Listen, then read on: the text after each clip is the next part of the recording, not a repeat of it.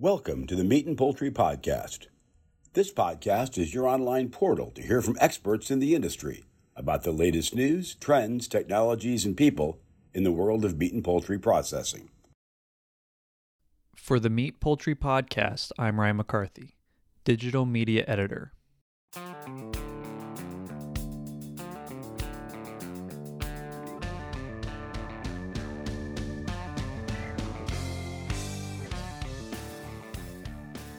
First off, I want to apologize for my voice. I lost it while traveling this week.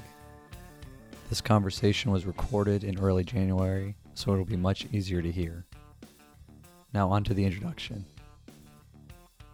As IPPE gears up for another full show in 2023, Nath Morris, Executive Vice President of the show for U.S. Poultry, shared plans for the major poultry event in Atlanta.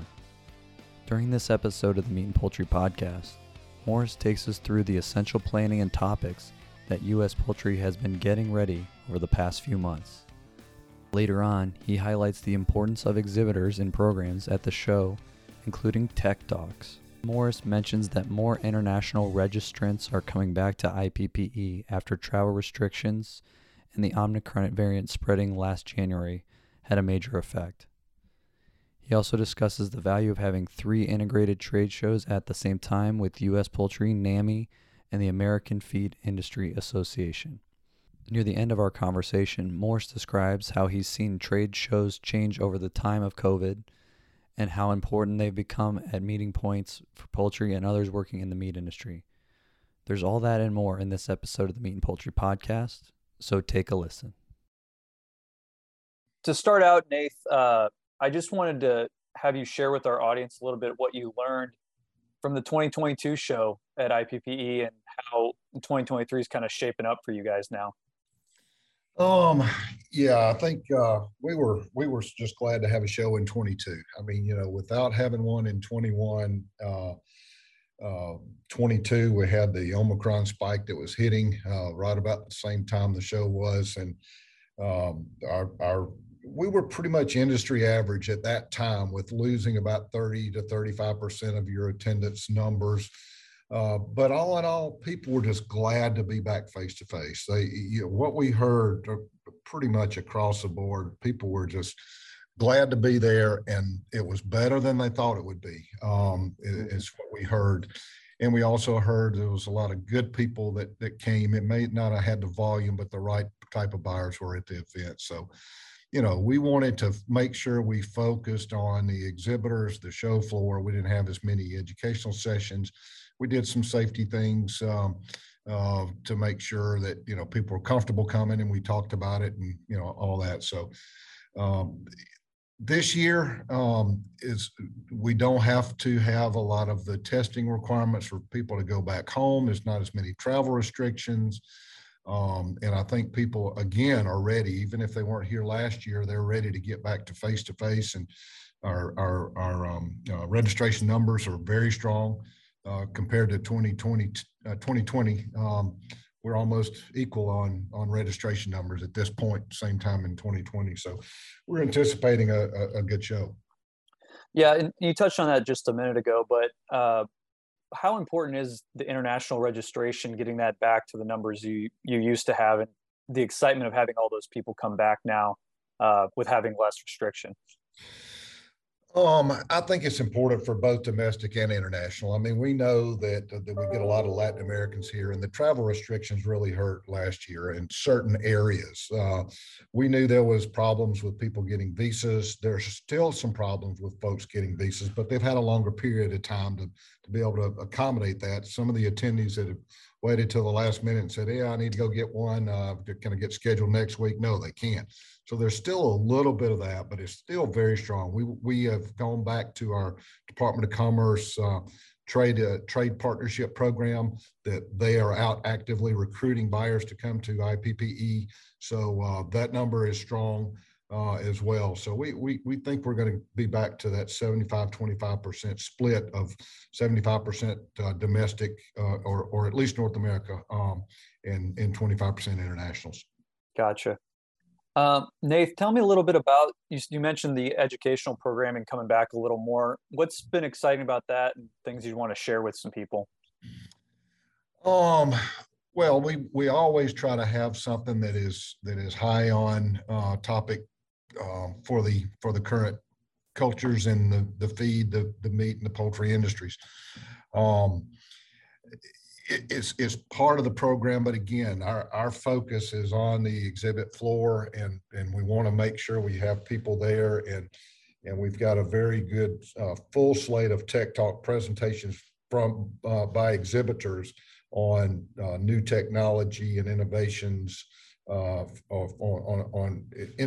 all three of those segments. We have 3 Tech Talks, and we pretty much have a schedule, full day schedule. Once the doors open, we start them 30 minutes after the doors open and end them 30 minutes before the doors close. And we've got a full schedule. So we know that those will get, we've done a lot more promotions as well, and working with exhibitors to help promote their Tech Talks. Does having the Tech Talks be about 30 minutes help with everything? Just making sure it's that defined amount of time when you've talked to people like, yeah, we really like this 30 minutes, but then we want to get onto the exhibit hall or onto the next thing with the show. Well, I think the particular exhibitor, if they're promoting their talk and to their customers, you know, there are certain subject matters that more people will attend depending on their role in their business. Right. You know, if sustainability is an important one, if energy is an important one, if labor is an important one, they'll look for those. And you know, we don't want the Tech Talks in our guidelines. We say this is not a sales presentation. It's a new technology, but it also stimulates that interest on, if you want more information, come to our booth. I mean, everything is related to, here's our booth number. This is, you know, it's presented that way. So it can just extend from that, the booth to a more technical audience across a broader scope.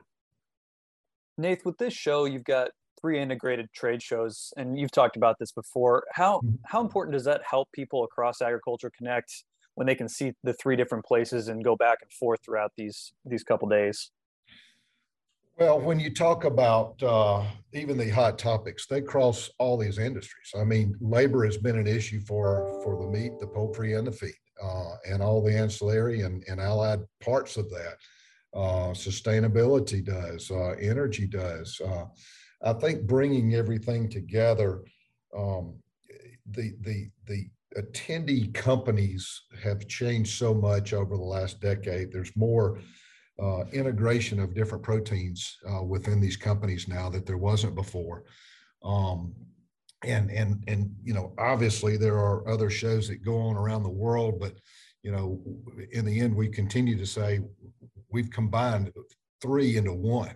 So it's one place you can come and see all the packaging is relevant across the scope. So, you know, we try to make sure we provide that and not single out everything. Even though we segment the show floor, we want folks to try to visit as much as they can with the time that they have and create that plan and that who do I need to see and how do I use my time wisely. Yeah, and one of those things that you talked about with growth is the pet food side of this show and how it continues to grow quite a bit. Take me through that and how you've seen that grow over the last few years. I'm not sure that it has grown quite as much, but the Pet Food Conference continues to be a very attractive show, educational session that people attend. The North American Rendering Association has the Rendering Symposium on Thursday and Friday. It's been steady, but there, you know, again, there's some other pet shows out there as well. But as far as utilizing protein byproducts and packaging materials and packaging equipment, things like that, it still crosses that segment. So again, it's one of these that, you know, you can come to and see all the different industries in one place. Nathan, I was interested in kind of your job and how it's changed since 2020, working on IPPE. Take me through how that's gone through, and now how you mentioned how excited you are in person, but just the last couple of years has got to been quite the journey for you. Yeah, there's things that you really didn't predict would happen. There's always a chance that there's a snowstorm. People deal with hurricanes. People deal with tornadoes. Sometimes they can't have an event, and it affects one city or one segment or something like that. And the trade show industry was silent for a year. People were trying to pivot to a hybrid or a virtual show, and from the feedback I'm getting across all the trade shows is that just didn't work. It works okay on education, but you're still missing that relationship, the networking, the face-to-face selling, especially in this poultry industry that's been around, and again, this is our 75th edition of the International Poultry Expo that we're celebrating this year. As far as the changes, I think there's changes in behavior from exhibitors and attendees. I think people register a little bit later to make sure there's, what else might hop up. Is COVID going to be a situation again? Is ROI going to be different? I think everybody looks more at looking at that value. What am I getting by attending, and what am I getting by exhibiting? And it's a little more, I won't say pressure, but it's more important for us to be open and talk about what we can do to help provide that engagement between buyers and sellers and promote the show to both buyers and sellers. Yeah, that was kind of an interesting thing I mentioned to you when we were emailing of what kind of the future of these meat trade shows are, and you probably studied it quite a bit when you put yours together. I feel like it's still very valuable, even if things are going to change and go back and forth a little bit in the next few years. I don't think it's going away. There's been people talk about is the trade show scenario of doing business going to go away? I don't think it is. I mean, I've talked with friends of mine. I've been in this industry, in the poultry industry, for 36 years, and there's been people they're friends of mine that up until they didn't have the opportunity to attend the event in 2021, they just kind of said, yeah, I got to go to the show. I hope people feel like they get a big value from it. But, right. When it didn't happen, the guy that says, I got to go to the show said, man, I miss being down there. You see people maybe once a year. The exhibitors and customers are a little bit different because they have more interaction during the year, but it's the cross section of the industry. It's the folks that, you may have worked with 20 years ago that you get to see that you don't typically get to. And the networking opportunities, and that's strong. That's strong in this industry. Yeah. Yeah. And it keeps coming people back, right? I mean, then when they built these relationships and everything like that too. That's correct. That's correct. And we hear that feedback even pre-COVID on the reasons for coming is that networking opportunity. And you cannot network with all your friends and people on a Zoom call. We know that. For sure. Definitely. Yeah. The last thing, Nate, I know you're getting ready for the show. Anything other big highlights that you're doing? You mentioned the 75th of the International Poultry Expo. Are you guys doing any big celebration of that while all the rest of this is going on? Or it's not that big of an event. I mean, we're going to have some celebration at our chairman's reception for U.S. Poultry. I mean, we got to realize we got two other partners too. We don't want that spotlight to just be on us. I mean, we're part of the show, just like AFI is with and NAMI are with the meat and the feed. We're an integrated show. We all work together.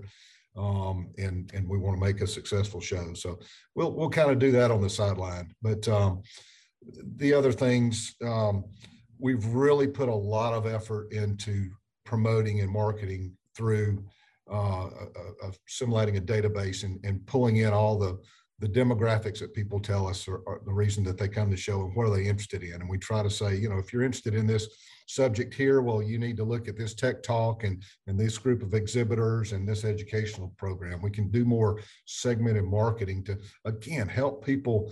It's this huge show they get to come to, and they have a certain amount of time to get around, and it's tough to do it. But, providing places for people to eat on the show floor without them having to leave the Congress Center, which takes away from time. From. We've done a lot of that. So we hope we've established that in the 2020 show, and we hope to expand it. We're in 3 halls this year, the C, the BC, and the B hall. And in 2024, we're going back to our 4-hall show, including ACE. So be able to do more of that experience, engagement activities, things like that. Sounds good. Well, Nathan, I know it's going to be a great show in a few weeks. I appreciate you hopping on. I know I'm catching you at a busy time. So thanks so much for joining the podcast as always, and good luck with everything. Thank you, Ryan. I do just want to put a thank you out to all the exhibitors that we've got coming and trusting in us, and our partners, AFA and NAMI.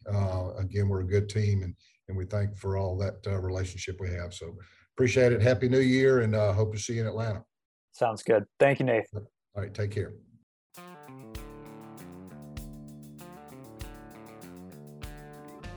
Make sure to check out the latest stories from the monthly print edition and online at meatpoultry.com. Also follow us on social media at Facebook, LinkedIn, Twitter, and Instagram, all by searching at Meat Poultry. And if you like what you heard, please leave us a rating and a review. It really helps us. All right, that's it for this time, folks. Thanks for listening, and have a great day.